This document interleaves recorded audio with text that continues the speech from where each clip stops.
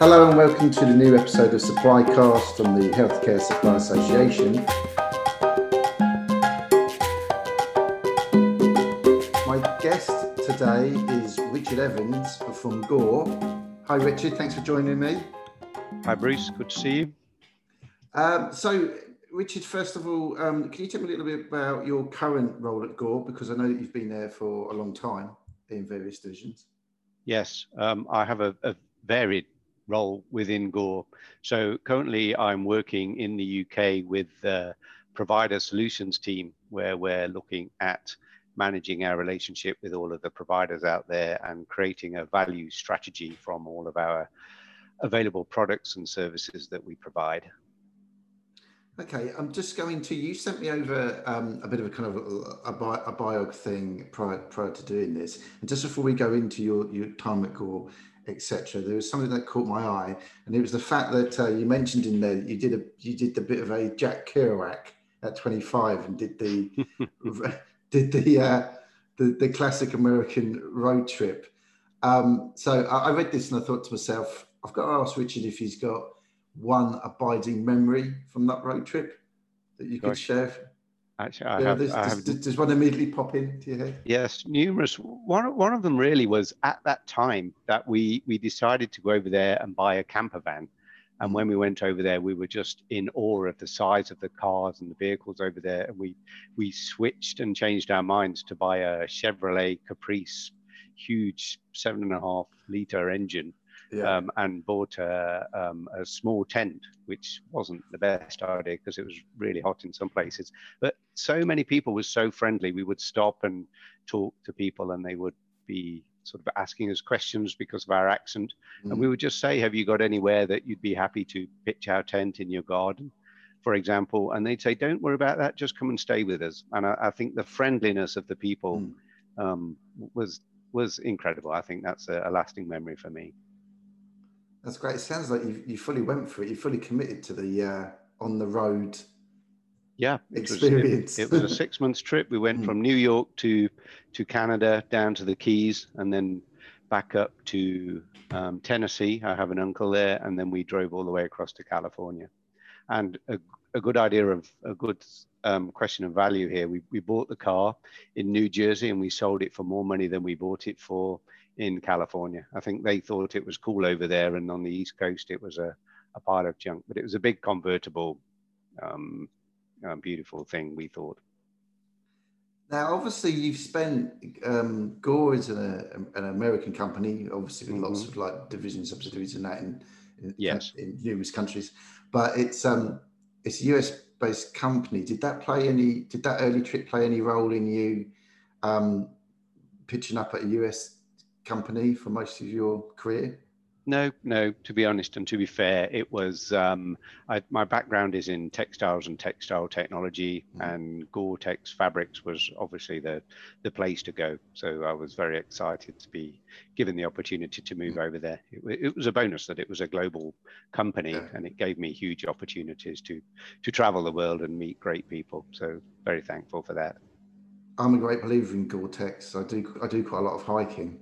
And I only buy hiking shoes that have got Gore-Tex covering. So I'm going to thank you in a roundabout way. Okay, and thank you for that plug. It's appreciated. Yeah. Okay. Just try and make it. If you could make it a shade cheaper, that'd be lovely next time. Okay, but it's good value. It's great value. It works. Yeah, exactly. They last a long time. Yeah, no, it's great. I once made the mistake of not 100% waterproof pair of shoes once, and it's not borderline trench foot by the second day. So yeah, there you go.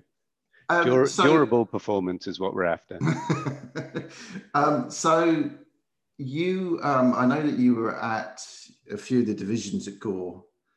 For a while. I believe you was in the military division. Yes, was that correct? I joined Gore in the textile, the technical textiles division, fabrics, and it's the technical materials, which is for the police, the military, or law enforcement and military, fire and service and workwear. And did you have, I mean, obviously now you're in the medical division, that's why, well, you moved to the medical division in 2012, and that's where you found you sort of pitched a tent up there for a while.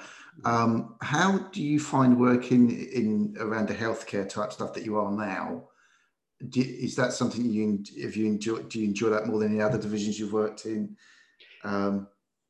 It's different, but there's a lot of things that are the same. So from the military side and my side in the technical fabrics, it was public procurement, and public procurement is governed by European tender or contract law. So there's a lot of similarities in there, and the regulations have actually tightened up over the years, and the compliance rules have tightened up over the years for the better, I think.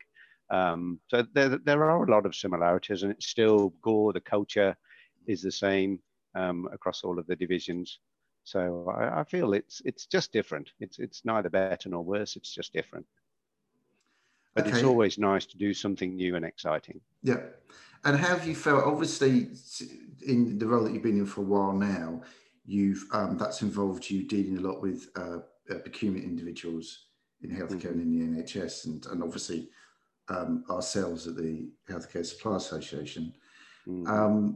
How have you found that? How have you enjoyed that? If we leave to one side this year, just for a second, because obviously it's sports and areas, how have you in general found it? I've enjoyed it. I think Gore have quite a high degree of success because of the value that we do bring to the healthcare system. And if you think of the different stakeholders that engage with our products, so the physicians love using our products and they love dealing with the Gore associates and the service that brings. The patients have fantastic patient outcomes, so they're happy with the device and the treatments that they bring, and the healthcare divisions buy what the physicians are recommending as the best products by them looking at the evidence. So it's a very positive experience working with the providers. Obviously, not every day is easy, and there are tough negotiations, but it's a good experience. I think we're all sharing a lot of the same problems with the cost pressures that everybody's under, and as you said, this year maybe is not the best example, but with the COVID and the Brexit challenges that are ahead, it's keeping us busy. So you opened the door there, so I'm going to walk through it and discuss COVID and Brexit. Very challenging for everyone, whatever industry, or it's no one's. There's been no hiding place for this, apart from potentially online retailers, but even they've got to deal with massive amounts of spike demand, etc. How has it been from your side of the fence, so to speak? We've managed quite well through the period. So we have different divisions at Gore, and we say that we're all in the same boat. So if one area of the business is doing better or worse than another area, it balances everybody out. So we all work together as a team. But specifically from a medical perspective, so we didn't furlough any of our staff, so therefore we continue to work and manufacture our products through the period. The staff themselves, so that the sales guys weren't able to go out, unfortunately, and visit the physicians and sell the products, but they use that time to the best use by working on best practice products to do some training and help better themselves when everything gets picked up to go forwards in the future. And we did some great things. So we did some virtual case support where they weren't able to go into the hospitals to actually work with the physicians to support the procedure. We developed a process where we could actually do it without having to be there. That's great. Can you think of any particular aspect during this period that you're particularly proud of from a Gore point of view in terms of that? I think from a Gore perspective, we really did stand up. I think because of the different divisions and our experience as a medical company and a material science company, we were able to use a lot of our technologies to help with the PPE crisis that happened at the beginning. So we were involved in making face masks. We were involved in making drapes and gowns using our materials, which used to be a business of ours in the UK, but things moved away from reusable gowns to disposable gowns. So things, what seemed to be a good idea some years ago is maybe coming round full circle. You're referring to manufacturing having gone overseas? Not specifically. I think I think it was actually the hospitals needed to have the facilities to be able to clean the gowns, to be able to use them. Right. And I think instead of laundering the gowns, it was easier just to get a disposable one and throw it away and reuse it. Okay. But in the world that we're living in at the moment with sustainability, maybe things will go full circle and realize just throwing things away after one use is not the best way to go. How do you feel about there's been quite a lot of call. We run a weekly poll on the HCSA Twitter account. Yeah. And one of them was about what do you hope will be the long-standing lessons that are learned from this and things that might change. And in the poll, the question that came out on top with the most support was more of a return to UK manufacturing for those crucial frontline items like PPE. Is that something that you'd agree with? Is that something that you think would make sense? I think it depends on the type of product that we are developing. So we do have UK manufacturing for some of our products, and we have global manufacturing for some of our other products. So it just depends on the structure and the type of products. But I do believe there should be a local manufacturing base for essential products. So personally, away from work, I would like to see that UK would be self-sufficient. Yeah. And as much as I am a fan of capitalism and globalization, I'm also aware of the resources that the planet is using at a horrendous rate. So I would like to see us all be more efficient and effective in using resources and waste and energy and keeping the planet green. Sustainability is, I was going to say actually, what sustainability in terms of Gore, how high up the agenda is that? It's very high. We've been working on projects a long time in our manufacturing base, in our transport areas, in our electricity and usage of the resources, and in the products themselves. The products that we make are sustainable products. We don't make things that are one use and disposable. So it's been in our DNA really to have sustainability ever since the start of the enterprise. Okay. And also, I know you've been at Gore a long time. You see lots of different divisions and all that. Has this year 2020 with everything COVID, not just COVID, but obviously there's the Brexit stuff that's always been in the background as well.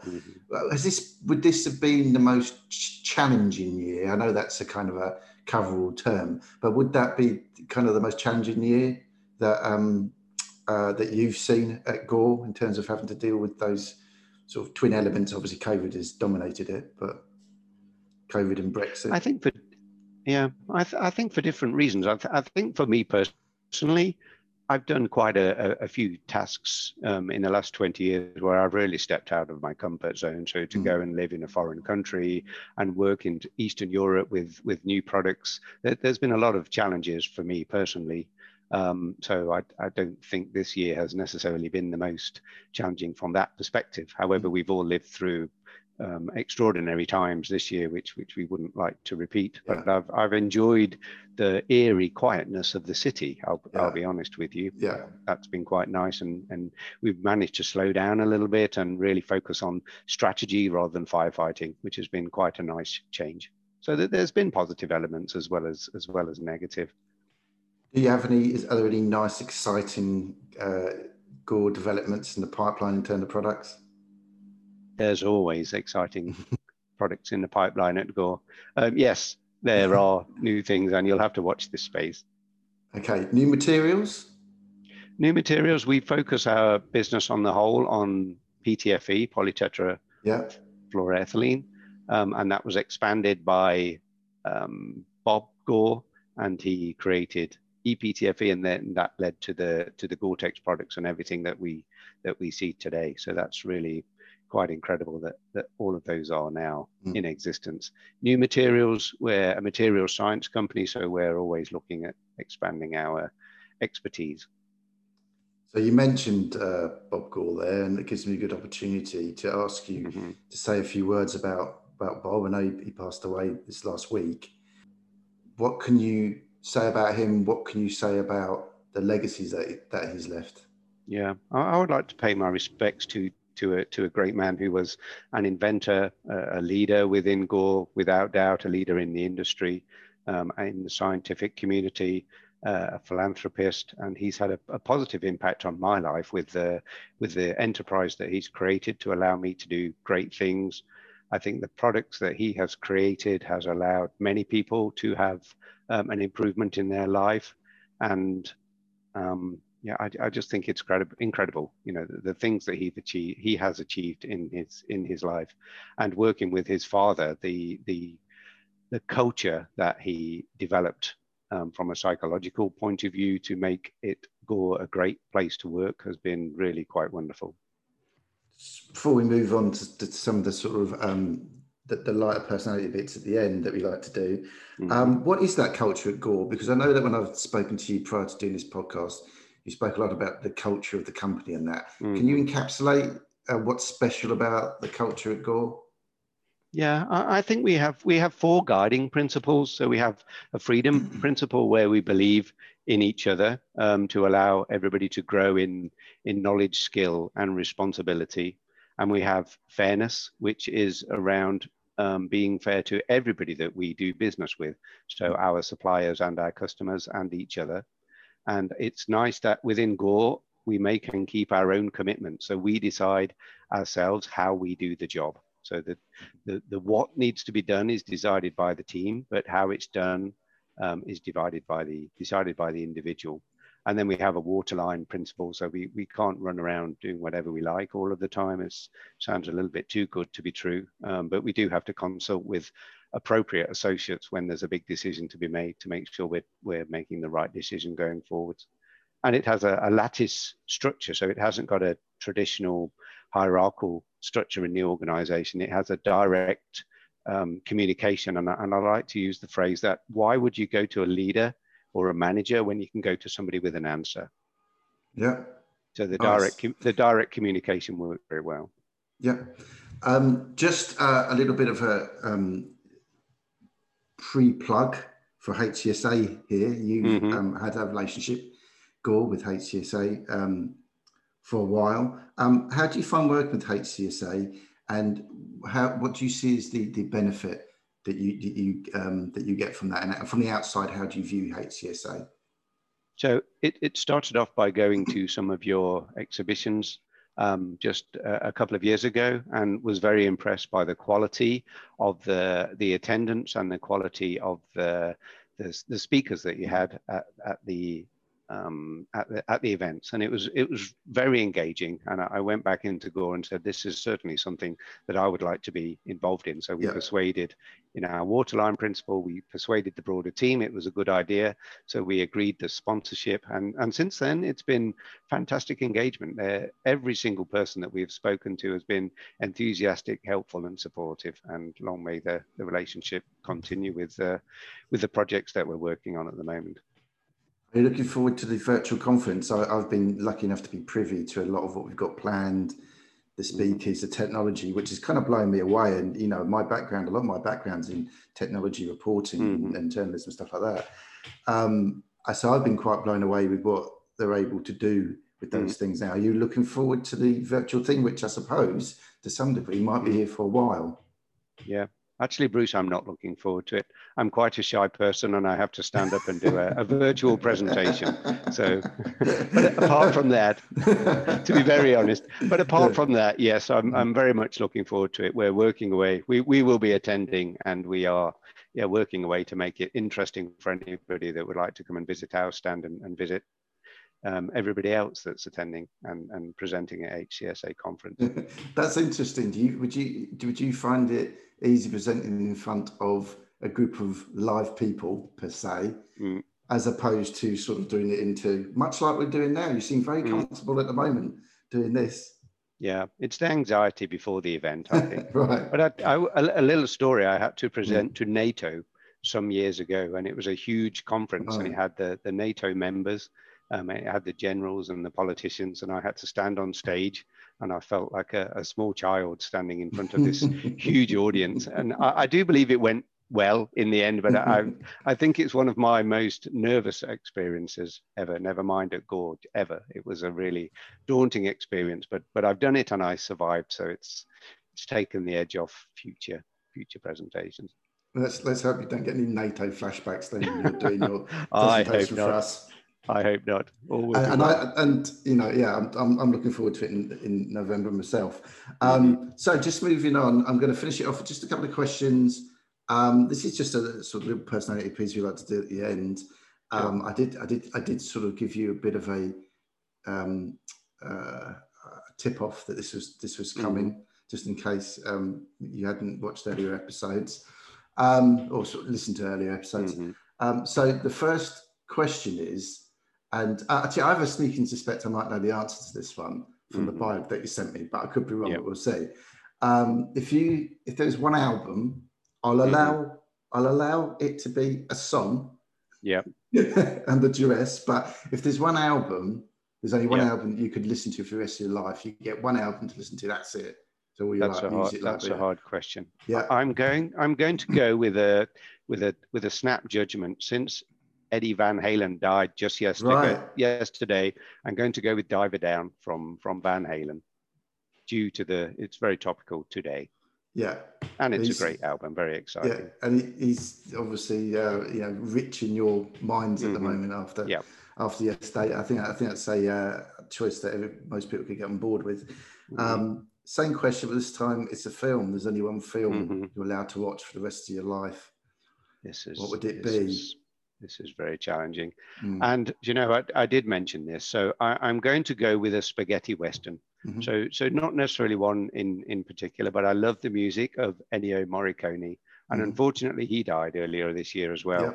And I just love the haunting music that he brings, and I can listen to the music without watching the films, and everything comes back again. So I'm going to choose a spaghetti western. So if you were going off to that imaginary desert island, you'd be listening to Eddie Van Halen and you'd be watching a spaghetti western. Yeah, love it. Sounds great. I'd be happy with that. That's brilliant. On a different day, it could be radically different. Could be, today, of course, yeah. That's today, fine. Yeah, sure. Okay, well, I think that's been great, Richard. That's going to do it. First of all, thank you very much for joining me today. Bruce, that's a pleasure, and I do look forward to our event coming up in November.